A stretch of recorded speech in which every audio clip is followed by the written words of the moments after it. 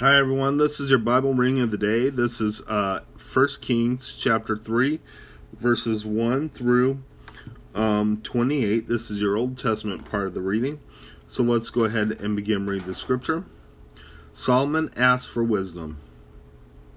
Solomon made an alliance with Pharaoh, king of Egypt, and married his daughter.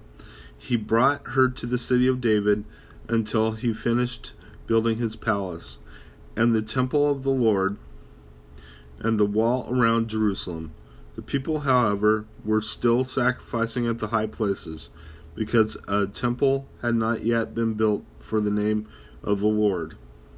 Solomon showed his love for the Lord by walking according to the statutes of his father, except that he offered sacrifices and burned incense on the high places. The king went to Gibeon to offer sacrifices, for that was the most important high place. And Solomon offered 1,000 burnt offerings on that altar. At Gibeon, the Lord appeared to Solomon during the night in a dream, and God said, "Ask for whatever you want me to give you." Solomon answered, "You have shown great kindness to your servant, my father David, because he was faithful to you and righteous and upright in heart. You have continued this great kindness to him and have given him a son to sit on his throne this very day. Now, O Lord, my God, you have made your servant king in place of my father David, but I am only a child and do not know how to carry out my duties. Your servant is here among the people you have chosen, a great people too numerous to count or number. So give your servant a discerning heart to govern your people and to distinguish between right and wrong. For who is able to govern this land, this great people of yours?" The Lord was pleased that Solomon had asked for this. So God said to him, "Since you have asked for this and not for long life or wealth for yourself, nor have you asked for the death of your enemies, but for discernment in administering justice, I will do what you ask. I will give you a wise and discerning heart, so that there will never be anyone, nor will there ever be. Moreover, I will give you what you have not asked for, both riches and honor, so that in your lifetime you will have no equal among kings. And if you walk in my ways and obey my statutes and commands as David your father did, I will give you a long life." Then Solomon awoke, and he realized it had been a dream. He returned to Jerusalem, stood before the ark of the Lord's covenant, and sacrificed burnt offerings and fellowship offerings. Then he gave a feast for all his court. A wise ruling. Now 2 prostitutes came to the king and stood before him. One of them said, "My lord, this woman and I live in the same house. I had a baby while she was there with me. The 3rd day after my child was born, this woman also had a baby. We were alone. There was no one in the house but the 2 of us. During the night, this woman's son died because she lay on him. So she got up in the middle of the night and took my son from my side, while I, your servant, was asleep. She put him by her breast and put her dead son by my breast. Next morning, I got up to nurse my son, and he was dead. But when I looked at him closely in the morning light, I saw that it wasn't the son I had born." The other woman said, "No, the living one is my son, and the dead one is yours." But the first one insisted, "No, the dead one is yours, the living one is mine." And so they argued before the king. The king said, "This one says, 'My son is alive, and your son is dead,' while the one says, 'No, your son is dead, and mine is alive.'" Then the king said, "Bring me a sword." So they brought a sword for the king. He then gave an order, Cut the living child in two and give half to one and half to the other."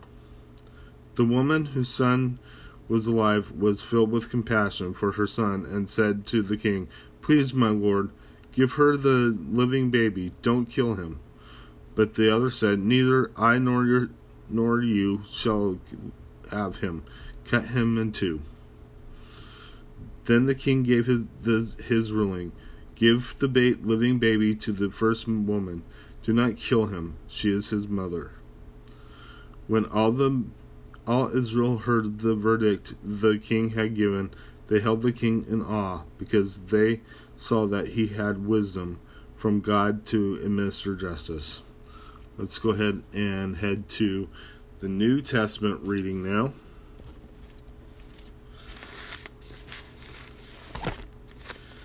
Okay, heading over to the New Testament right now.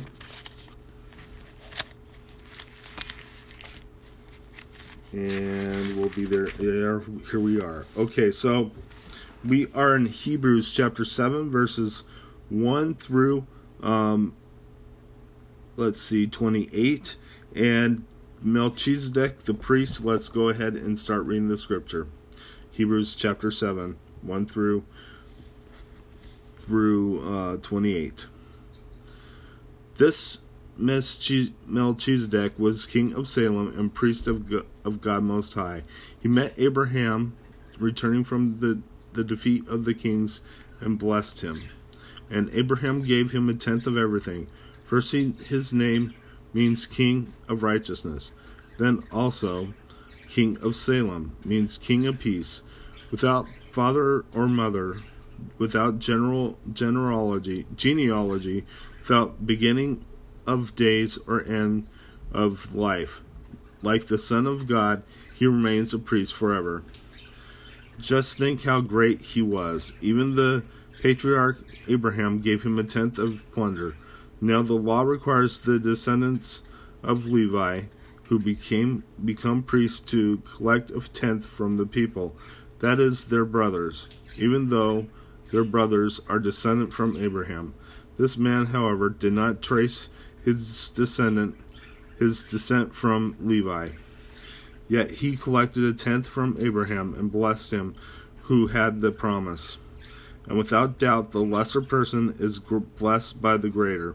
In the one case, the tenth is collected by men who die, but in the other case, by him who is declared to be living. One might even say that Levi, who collects the tenth, paid the tenth through Abraham, because when Melchizedek met Abraham, Levi was still in the body of his ancestor. Jesus like Melchizedek. If perfection could have been attained through Levitical priesthood, for on the basis of the law was given to the people, why was there still need for another priest to come? One in order of Melchizedek, not in the order of Aaron. For when there is a change of the priesthood, he of whom these things are said belonged to a different tribe, and no one from the tribe has ever served at the altar. For it is clear that our Lord descended from Judah, and it is clear, and in regard to the tribe, Moses said nothing about priests. What we have said is even more clear if another priest like Melchizedek appears.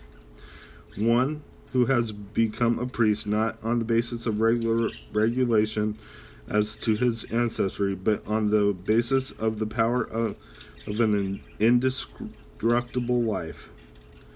For it is declared, "You are priests forever in the order of Melchizedek." The former regulation is set aside because it was weak and useless. For the law made nothing perfect, and better hope is introduced, by which we draw near to God. And it was not without an oath. Others became priests without any oath, but he became a priest with an oath when God said to him, "The Lord has sworn and will not change his mind. You are a priest forever." Because of this oath, Jesus has become the guarantee of a better covenant. Now there have been many of those priests, since death prevented them from continuing in office. But because Jesus lives forever, he has a permanent priesthood. Therefore, he is able to save completely those who come to God through him, because he always lives to intercede for them. Such a high priest meets our needs. One who is holy, blameless, pure, set apart from sinners, exalted above the heavens. Unlike the other high priests, he does not need to offer sacrifices day after day, first for his own sins and then for the sins of the people. He sacrificed for their sins once for all, when he offered himself.